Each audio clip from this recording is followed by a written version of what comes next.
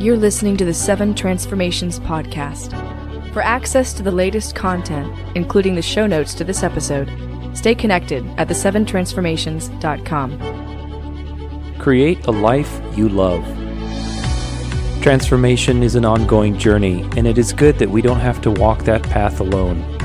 My name is Tutor Alexander, and this is my weekly podcast, sharing life lessons on and off the competitive floor, with a few stories in between. Thank you for joining me on this journey. And now, let's create a life we love. All right, happy Friday. How's it going, everybody? Hope you're having an awesome day. My name is Tutor, and this is the 7 Transformations podcast. I am here today with one of my best friends, Matt Pisarcik. Say hello, Matt. Well, I wouldn't say we're best friends. Just kidding. Hello, everyone. So Matt and I are here. We're going to share about his life. And today is about creating a life you love. You know, this is an episode asking, we're going to pick Matt's brain. He's an entrepreneur. He owns his own business. And we've known each other for, like 16, 17 years now? Yep. So quite a while. I've seen his journey go from, being just a couple of high school kids to now he's running his own successful business that he can share with you. And, this whole podcast, one of the main themes is creating a life you love, which is having everything in there from the things people you love, from doing the things that you're passionate about. What are the struggles? What are the tips? What is the wisdom that we all learn from different life paths? So I'm interviewing a lot of people from all kinds of walks of life, So today we're going to talk with Matt. And Matt, you can go ahead and just share, what do you do? What's your business about? What are you creating? What do you bring into the world? Who are you? My name's Matt, and I founded a business years ago called Razor Emporium. And we are an online and kind of quasi brick and mortar specialty store that focuses on men's grooming, and that encompasses all things traditional shaving, straight razors, safety razors, brushes, aftershaves, all the things to treat your facial fur. And it's kind of grown, from there. Now it's getting into manufacturing and other things around the world of shaving. But and you started with just pretty much what was it, antiques? Pretty much you and a friend went through different antique stores collecting antiques for fun, and it developed into this very successful venture. Right. Yeah, I had the unfortunate opportunity, I'll call it that, unfortunate, of having a beard that was not very easy to shave and resulted usually in razor rash or irritation from conventional shaving implements like your typical Mach 17 razor and or electric razor. Just tore my face up. And so I was like, man, there's got to be something else out there. Is that what made you actually That's go? Where it all came from? Yeah, I thought you were just doing it for fun. No, but it came from, what do they say? Necessity is the mother of invention. Yeah. Well, there you go. And also cheapness. Because it's expensive. The disposable razors are really expensive. Well, yes, the disposable ones are expensive for sure, but in my research of okay, so how can I get a better shave? What else is out there? I found other options, but these other options were $50, $60, $70 options, and I was just in college. I didn't have a lot of extra money. I'm like, I don't want to go out and buy online or go to some specialty store and buy some fancy German razor for $70 on a whim. What if that doesn't work either? Right. What if I'm just cursed? And so I read well, this is the way that most guys shaved for, 70, 80 years. So you may be able to go to an antique store and find an old razor. I'm like, that's much more my style. I can go find it because I was cheap. And you were in college too. I don't think anybody has, a ton of money in college. Right. So I go to an antique store and I'm like, hey, you gotta need these old double-edged razors and these old school razors. And then the guy's like, yeah. And he had a little variety and I bought them all. And I got them home and I'm like trying to figure out how to use them, trying to figure out when they're from, how to clean them, how to fix them. And I realized there's nothing online, and there wasn't online. This is only 2005. Now MySpace existed, Facebook didn't, but wow, there was. That's crazy. I'm just thinking back to that. Like, yeah, all that stuff happened in the last 12, 13 years. Yeah. Sheesh. And so I'm like, there's nothing out there, and I'm kind of the person. I'm like, I try to seize an opportunity. I'm like, okay, well, I will make something out there, and if nothing else, I do it for me. It was like my own little thing. If someone else finds a benefit from it, even better. So in that moment where you found a benefit in taking a risk and going for something different, you decided to create something where there was nothing there. Yeah. There was that something that when you decided, like, you know what, I'm going to try to make a business out of this or a venture out of it. Was it something in your mind that you said, I'm going to make this really super successful, or you just wanted to have it, share it with other people? Like, what was in your mind when you decided to create a business out of this? I mean, to pretend that I had a vision of what it could be at that moment is not only naive, it'd be egotistical. So no, what I did see was an opportunity that I knew I could buy at one price and sell for a different price. And I saw there was a delta. And like any good capitalist, I said, well, let's take advantage of that delta. But I mean, truly, honestly, I started just enjoying, buying and selling and more importantly, collecting, because I would not just sell everything I bought and not just use the ones in my bathroom. I had surplus.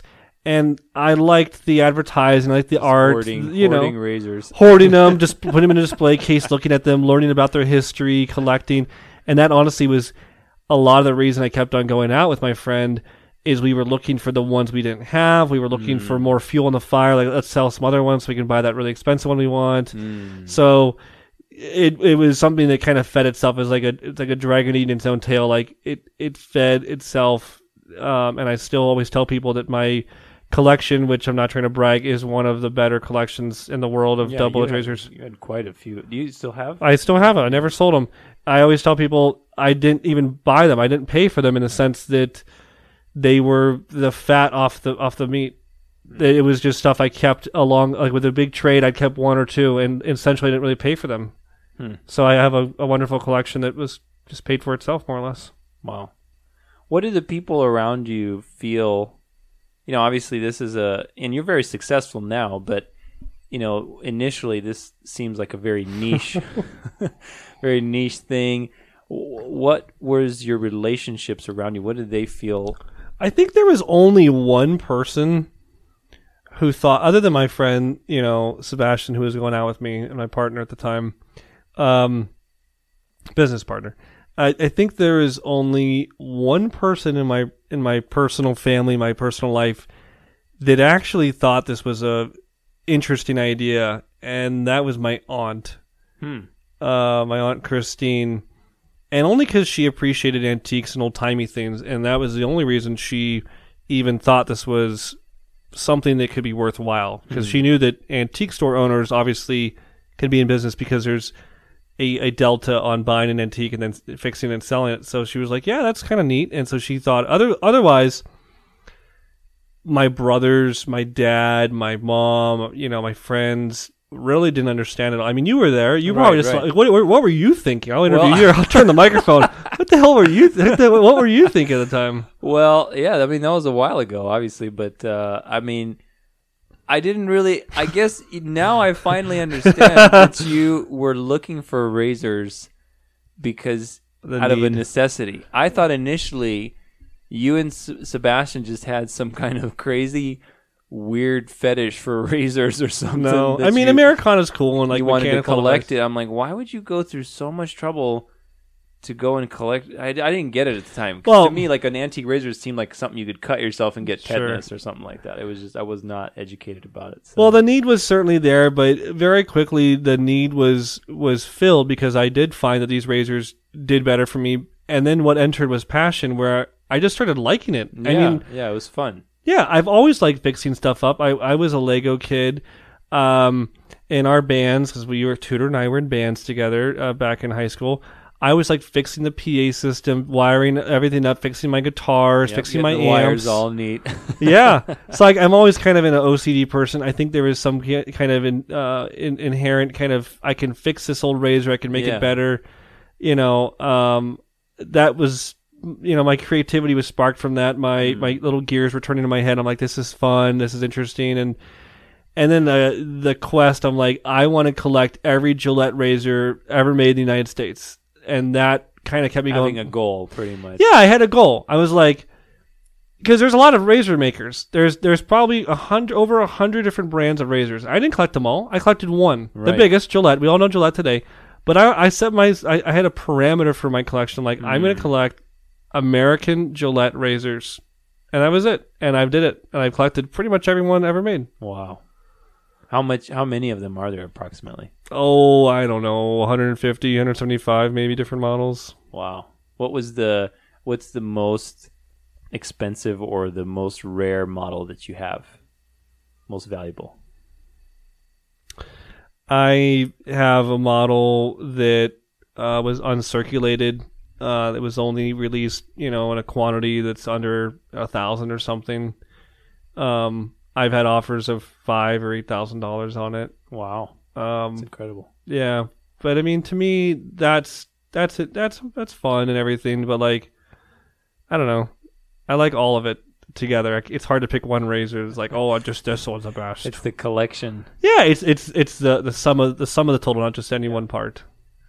Cool. Well, what was your big break? With these types of things, there's always a little bit of luck involved, obviously, and it's being at the right place at the right time. I was ready to say the same thing, yeah. And it's like, can you pick a moment that you can say, man, that really flipped things around and being able to create this life? I know exactly the moment. I hate to say it. I'm like, this is not scripted. I totally just thought of this, but we had been selling on different people's chat rooms, like on a like a classified, like a buy sell trade or eBay. And when we decided to actually buy a domain name and build a website, Razor Emporium, and I think we registered it sometime in 2009. I want to say, I think it could have even been September 9th, 2009. I think it was 999. That obviously was everything, because that right there like was a stake in the ground saying, I'm going to official. Well, not just official, I'm going to create something, because it's really easy to use someone else's platform like eBay. Right. And you can make a great listing on eBay. You can take the greatest pictures on eBay, but at the end of the day, you're at their terms and conditions. And I'm someone who has a really hard time with people telling me what to do. I have an innate rebellious nature against authority and rules. I just do. I like to make my own rules. And I did not like that. And we got in trouble with eBay in a couple different chat rooms for different reasons. And nothing serious. Just this guy complains. Yeah, this guy, little things here and there. Yeah, it's easy, right? And so I was like, forget this. And so I'm just going to make something of my own. And we took a chance. And it was all of $12, whatever, on GoDaddy to buy the domain name. I saw recently the domain name itself was valued at like $15,000 or something. I don't know. Just your domain name right now? Yeah. Oh, wow. I saw it on some website, but who cares? Whatever. It's like, I'm not going to sell it, obviously. Right. We bought a domain name, and I remember paying like, I don't know, it was cheap. It was like under $200 for some guy in India to make us a really basic like website. I remember we coded it up in Photoshop, or not coded. We just drew it in Photoshop, like the logo we wanted, and then kind of the general look, and then he put like a shopping cart onto it. And it was so cheesy, and it was the MySpace era where people were learning how to that was back. Insert images and videos, and sure, yeah. I remember thinking I was a coder because I knew like some simple HTML brackets and tags and stuff, and yeah, I mean, actually creating something of our own was the moment that made everything possible. That's a really good point. Yeah, I mean, I think when you finally visualize it in the physical world, that little hint of the future, it starts to make everything else possible. It's like a trickle effect. That's cool. And I remember my partner at the time, Sebastian, said, let's call it Shaving Emporium.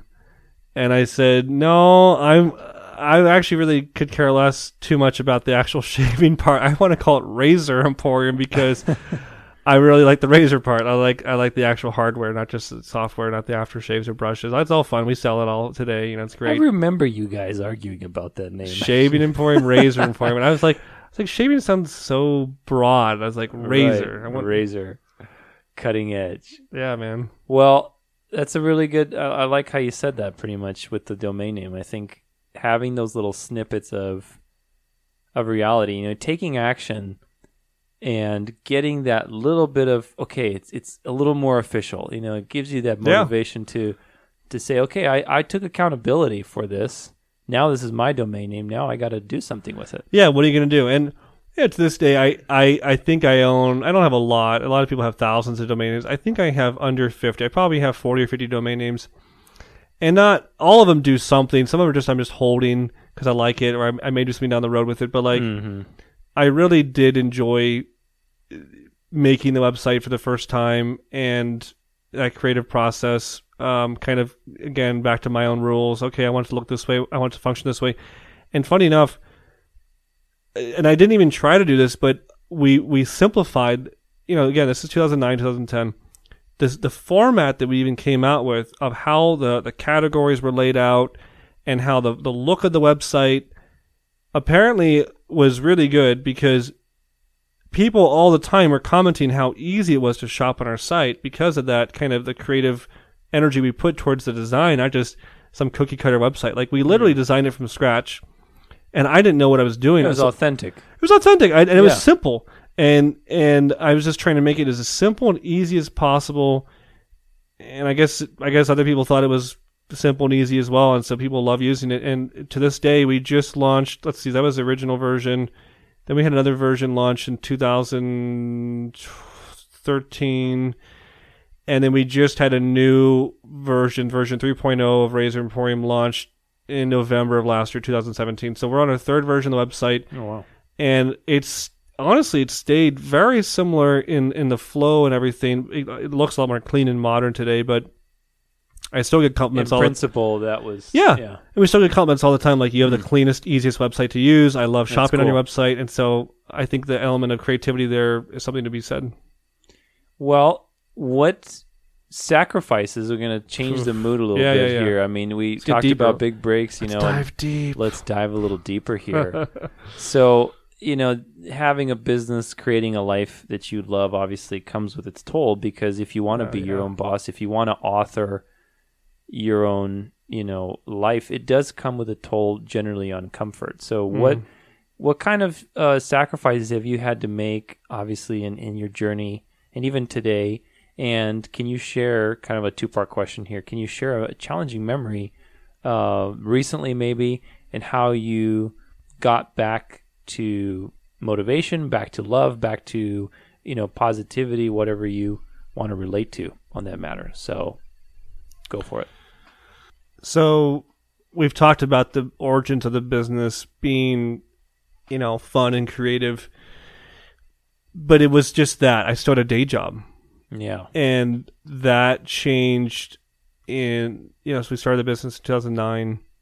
2013, February of 2013, I was working at a hospital healthcare system in town, and I was, in charge of marketing, like marketing director there.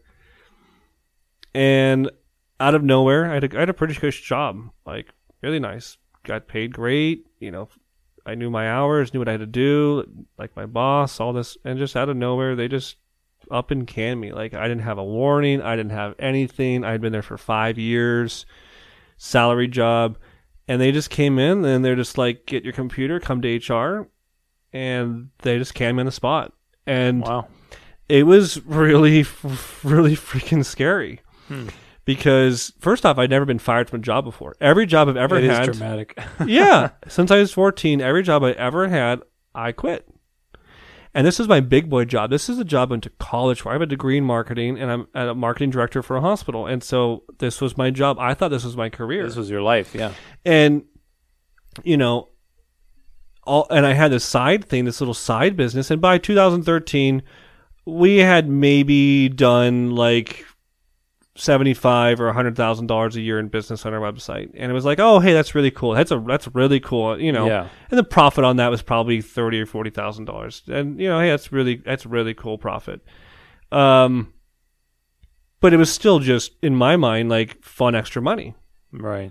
and I was out of the house and out of my garage, and in a matter of a few hours and just one day, I was like, holy cow, this is real. What am I going to do? And I struggled. I'm like, well, should I go get another job? Should I apply for other marketing positions? Should I go try to find, a colleague that went somewhere else? I could follow them to their other company. The hospital world's like anything else. People transplant all the time from one, corporation to the next.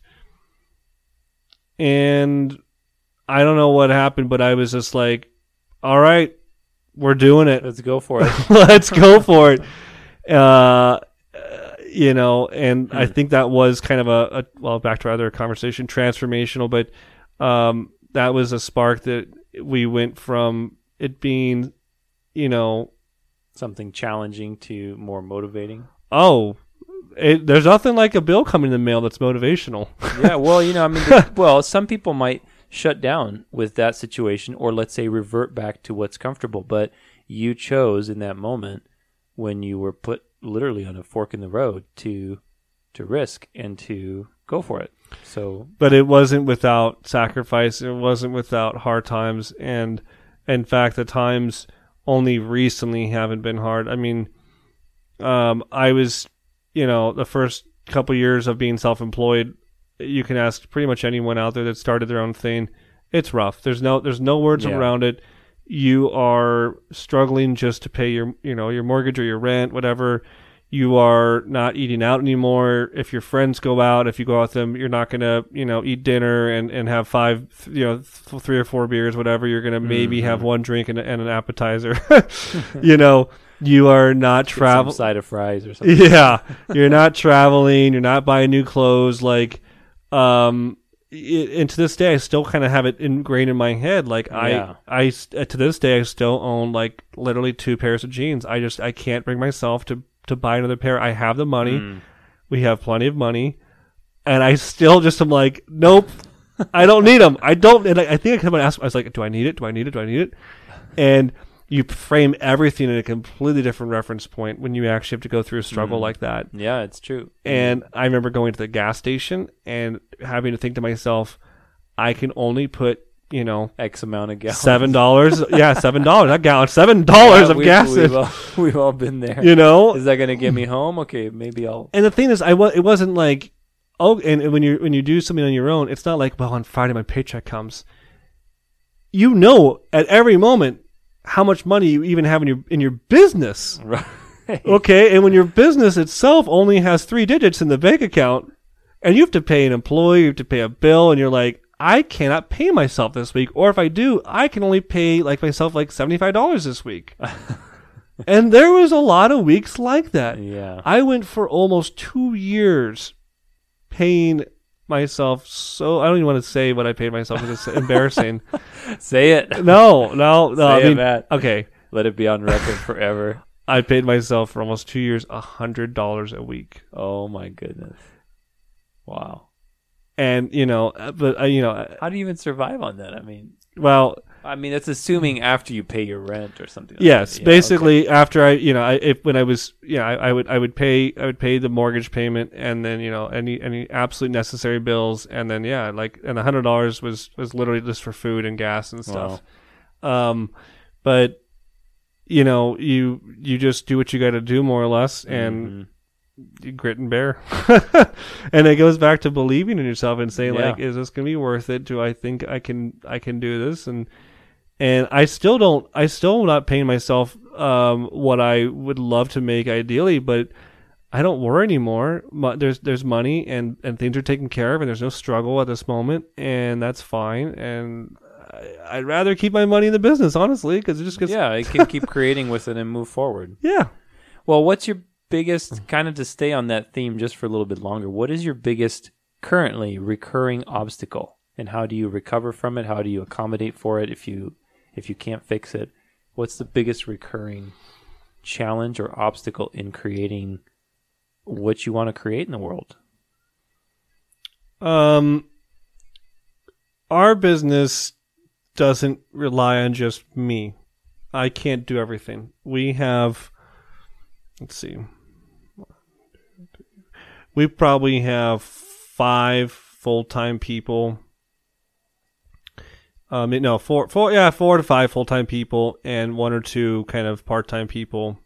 And the biggest challenge is that it's not the Matt show. I'm the owner, but I have to communicate to these individuals.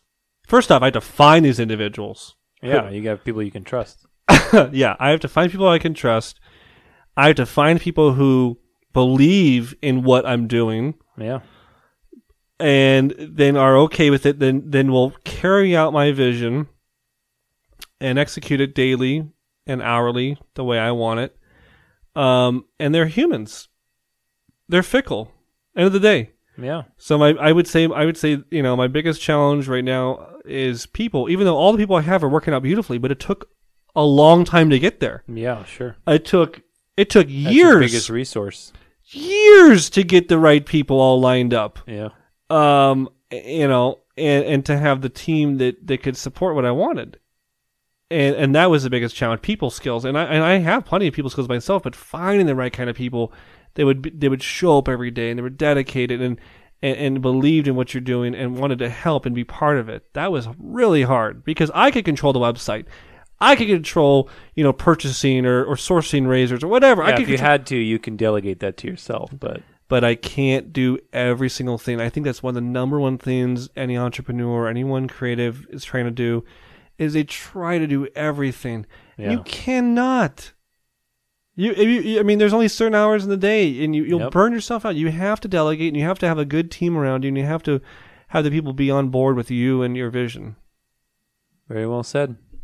Well, what are some useful strategies that keep you surfing, keep you going, keep you creating your life that you employ on a regular basis? Whether that's management strategies, whether that's business practices. What are some of the things that you found to be the most effective? Networking. Okay. And I do that in ways that maybe are not necessarily traditional. What do you mean? So a total cheesy. And I'm not someone who watches a lot of TV. In fact, we don't even watch broadcast TV. We have like Hulu, Netflix, like subscription stuff at home. But I have a guilty pleasure of watching 2 shows. One, The Prophet on CNBC, which is on Hulu at my house, and then number 2, Shark Tank. Oh yeah, I think it was on ABC, which is on also Hulu. That's networking number 1. Is I love, and I watch with my wife, and my wife is a nurse, and she is. Wait, so what do the shows have to do with networking? Because I'm not meeting these people face to face, but I'm hearing their business. Okay, if you go I see what you're saying. When I go, okay. I've been to formal networking events. I've been to stuff that's put on by the Business Journal or whatever. Yeah, sure. And it's a cocktail, appetizer dinner in a banquet hall, and you walk around, you hand out your business card, and you schmooze, and you're wearing a tie. And what do you do? Oh, what do you do? Oh, this is so great. Can we work together? Right. I've been to those events, and they're cool, and I support someone who wants to go to those events. But watching a cheesy show like Shark Tank, in a matter of an hour, I've been exposed to 4, 5, or 6 different businesses, and I hear about their successes and their failures, what's working for them, a marketing idea they had, or a new creative. It gets right down to it. That's the point. Gets right down to it, and then I get to hear people who are multi-billionaires criticize and critique their businesses, and in my head, I try to relate everything to your company, to my company, and so I'm just like, oh, so that, yeah. And interesting. The other one, The Prophet's very similar, but I haven't like heard of that one. It's very similar, but instead of kind of a bunch of people asking for money, it's like your hotel turnaround business shows or your okay. kitchen nightmare shows. This guy goes in and he's a multi-millionaire, whatever, and he's got a lot of businesses. And he goes in and he helps people fix their business, but he does it for equity. He's like, okay, I'm buying 50% of your business for $400,000 and I'm 100% in charge. And he transforms the business. Sometimes it goes well. Sometimes it doesn't. Sometimes he fails. Right, yeah. And watching, I just watched one with an ice cream parlor. Seeing how that works out for him. Yeah. You can learn vicariously. Yeah. So networking, number one. And then networking number two is actual human, not just TV shows. Right. I try to bounce ideas off of other people all the time. And it's people that maybe are not part of my business. Maybe they are part of the business. I'm talking to my employees all the time. I have individual 2-minute, 5-minute conversations with every one of my employees every day. And they're not about their job. Right. I would say they're about their job a third of the time, maybe half the time. Other time, it's what I'm thinking. I'll be like, hey, man, I just found this awesome source for, some vintage razors, or we just got this new shaving cream. I think about bringing it online. Here, I want you to take the shaving cream home. Tell me what you think of it. Or, hey, I'm thinking of moving this machine over to this part of the workshop so that we can do this better. What do you think about that? And so I'm networking with my own staff. I'm networking with other people, though. I'll bounce stuff off my wife. I'll bounce stuff off of friends, other entrepreneurs, other business owners all the time, because I know that my brain will always tell me what it thinks is right. But I know that I've been wrong in the past. Yeah, and you have a reference point from other people. Yeah, but once you understand that your brain thought in the past something was right, and then you found out later it was wrong, and then now you understand, wow, I can think something's right, but it's actually wrong. And I fully believed at that time when I was 27 or whatever that this was the right thing, but I know it's wrong, or I found out later it's wrong. You now think, oh my gosh, that means what I'm thinking now could be wrong. And so I checking in for social references, yes, and input. Yeah, yeah. And I think that I've always said that that's what friends are for. If it's someone that you can't as resources. Yeah, well, look, hey, earlier you told me about your life and how you're making some changes. If you can't talk to your friends about real things, if you're just talking about your favorite clothes and your favorite food and what you did on Facebook last night or blah, blah, those blah. Those aren't meaningful conversations. No, they're not even real friends at that point. Yeah. Your friends should be the people that listen, that understand, that have a reference of you over a long period of time, and are also looking out for your best interest because you're friends. Yeah. That's a great way to put it. Well, what advice do you have you kind of really touched on this already, but is there any other advice that you want to give to people who are young entrepreneurs, or kind of in a similar boat to you, that they're starting out something that they're very passionate about, whether it's a hobby or, some kind of a niche area, or even whatever, an entrepreneur in general, having their own business, just starting anything, or even in business, let's say marketing or, that whole arena. Any advice that you haven't touched on yet? Or whatever comes to your mind right now. Or what is your favorite color? Or, yeah, you can tell them what your favorite color is. That works too, because that might lead to the next thing. I don't know. I would say that when you're starting off anything creative, a new creative endeavor, it doesn't matter if it's a song. It doesn't matter if it is, a painting. It doesn't matter if it's a business. Anything that you're going to touch with your creativity, go into it thinking, I want to do this. I want to own this. I want to do it the best I possibly can. And I know it sounds cheesy, but like, truly, put your all into something, and don't just half ASS it. Right. I don't know if we can say that. I don't know either. Let's play on the safe side. Yeah, play on the safe side. So I can't tell you how many people whimsically, bounce around with what they want to do, and they don't really put everything in, because at the time I put everything into my marketing job, and that was great. And then I had this razor thing, and I couldn't serve two masters. And once I put everything in, because of circumstance, into the razor thing, it really took off, and I all my energy went into it. So it's like, you have to give something your all. You cannot divide up what you're working on. I think you have to set a singular goal, and it can have different facets to it, but it has to be one goal. One of the things, overarching goal. Yeah, one of the things I hear all the time on these Shark Tank or profit shows, whatever, is these people are just bouncing all over the place. They have an ice cream parlor, and then there's a candy store attached, and then there's a line of apparel that's going to go with it, and they're really a lifestyle brand, and then they're trying to get into stores with their ice cream. It's like, what are you doing? Yeah, what's their direction? What is truly at the core of what you're up to? And it's like, I think people need to write out almost like a creative mission statement for yourself, like a life mission statement of like, not, it could be for your business, could be for you just as a person. Like, what do you want to be? Who do you want to be? And that was one of the most influential things I ever heard. I'll plug another shameless one of my resources that changed my life was Arnold Schwarzenegger's 7 Rules of Success. And if you haven't seen it, go on YouTube, just type in Arnold, 7 Rules of Success. It's very powerful to me, very inspirational to me. It was one of the things that absolutely kicked my butt into gear when this happened. My brother my brother Chris gave me a picture that showed Arnold Schwarzenegger with his hands just stretched out in the air, and one word, it said conquer. And it was when he had received his 5th Mr. Olympia award. Wow. And for anyone that doesn't know, I'm not a bodybuilder or anything. I mean, Tudor's ripped, I'm not, but no one's ever gotten 5 Mr. Olympias ever again. He's the one and only. If I could be mistaken, I mean, I believe, I'm 99% sure that's accurate. And when he's looking, the look on his face in this picture is a look that he conquered bodybuilding, and that's why he left it. Yeah, there was nothing else for him to do. He put his absolute all, and it was evident. And one of his rules of success is that, you have to be 100% committed. You have to put everything you have into something, give it everything you have. Otherwise, what are you doing?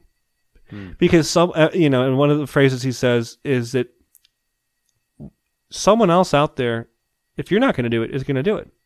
Someone else is going to be stronger than you. Someone else is going to be working harder than you. And if you don't put everything in, then, how could you possibly achieve the best? Because if you put everything in and you still fall short, at least you're like, well, I tried with everything I could. Yeah, there's no regret. There's no thinking about it. Right. You're just like, well, I'm just flat out just wasn't as good. But there's no reference of effort in the equation. It's just like, okay. But I know we're kind of all over the place here. 7 Rules of Success. No, that's a great resource. Conquer. And I love Arnold Schwarzenegger. Focus on one thing. And I was like, okay, I want to do this razor thing, and I'm going to put everything I have into it right now, and I want to be the best at this right now. And that's awesome, and that's what I'm doing. And it's evolving, and it's changing, but I'm not going to tomorrow open up a gym. Like, I'm not going to just switch gears altogether. Like, I'm putting everything in it, and I'm seeing all the facets develop from that Well, source. It started with, like you said, back to the beginning, we started with buying vintage razors and then fixing vintage razors. It's like planting a seed, then it grows into a little tree, then it's got some fruit, and it's got branches. It's grown. And it's growing, And now we're making vintage razors, and now we're going to make other grooming products, and it's just going to keep on, what's that, fractal? It's going to keep on fractaling. Yeah. That's awesome. Well, what other areas of your life other than your business are you creating right now? I think you just recently, did you just buy a house? You said you were talking off the air. You bought or you're moving. Any trips coming up? You had a kid, like a year? Oh, man. Actually, he's almost 2 years old. Jeez. He'll be 2 in April. Oh, my gosh.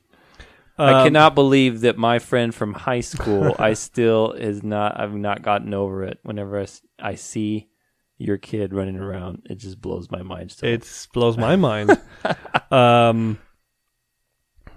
What other areas of my life are... Yeah, anything that you're looking forward to that you're creating? Like, a lot of people create trips, they're creating, I'm creating my life right now. Yeah. And you mentioned the house. Yeah, so my wife and my son, we live in a house and we like it. It's cool and everything. But we want to create our 20-year home. We want to create the home that, our son's going to go to. Your kid's going to grow up in. Exactly.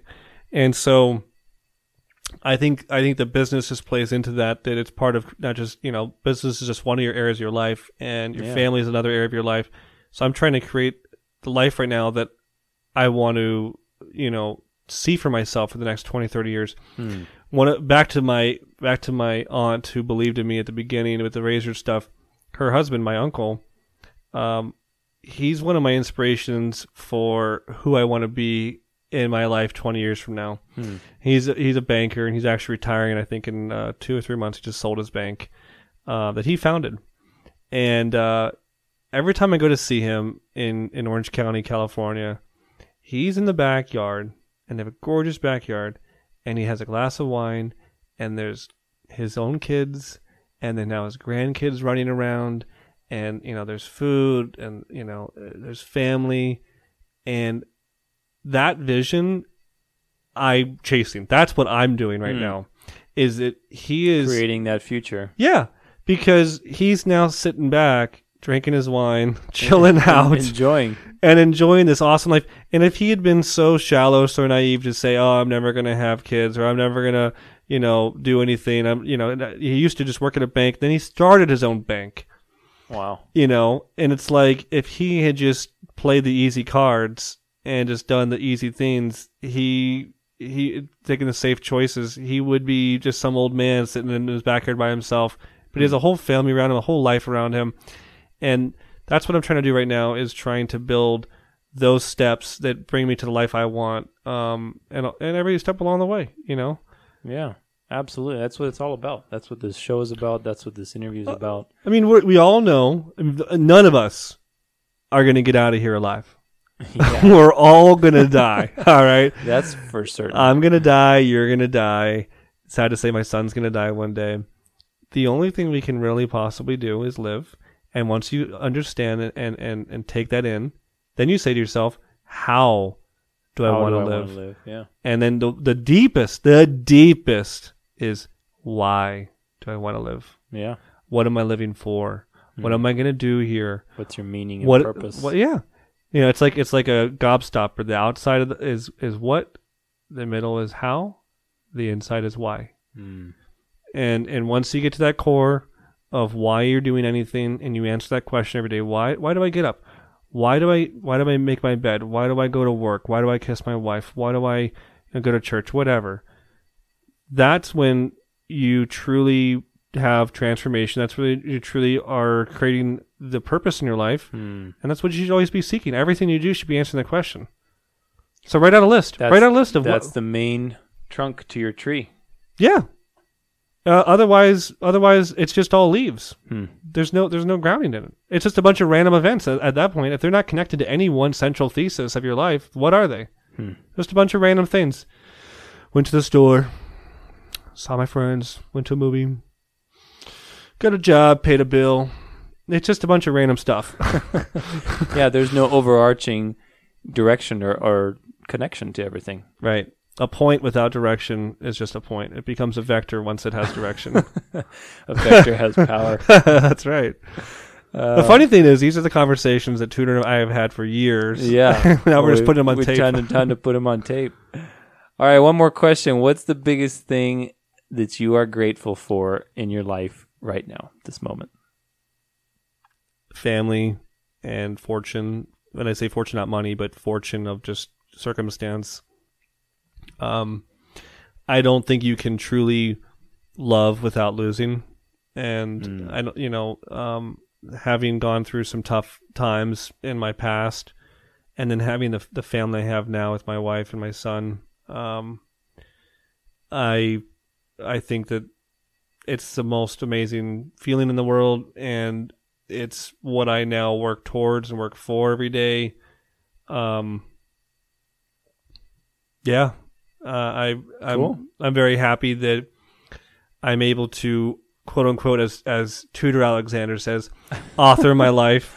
That I love that quote. I do. It's awesome. It's very good. I like a lot of your quotes too, so I'm stealing them. That's fine. I'll steal yours. You steal mine. I love that I get to go out to work, and it never feels like work. Even if I'm not just sitting around playing with razors. I'm fixing machines. I'm always up to doing something. Yeah, I get to play. It always feels like play. And I think that's one of the most important things. Someone else said this. It could have been Bill Nye, although I don't really like him too much anymore. But somebody said, always maintain a level of childhood curiosity to the world. I think it was Dr. Seuss, actually. Was it Dr. Seuss? Yeah, okay. Somebody sent me a quote that was something about that. Yeah, it was something about playing and maintaining curiosity or something. You look at all mammals, right? Not just mammals. A lot of species do it.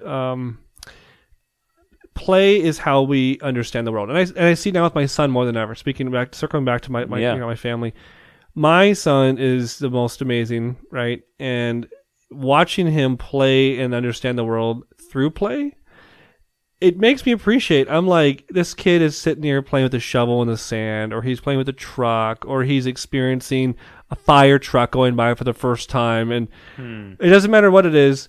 He's excited. He's playful Total about absorption it. In Absorption. He's in the moment. He's not thinking about other things. It's crazy. Everything becomes a toy. Everything becomes a extension of his imagination. He's in his head more than he's out of it. It seems. And I take it out, and I just sit there. I laugh. I smile. A lot you can learn. Oh, right? They teach us. But let the teachers be the children. Right? Isn't that the phrase? Something like that. The children teach us or something. Yeah. It's been the back of a Hallmark card. Probably. We'll have to go to Walmart and check.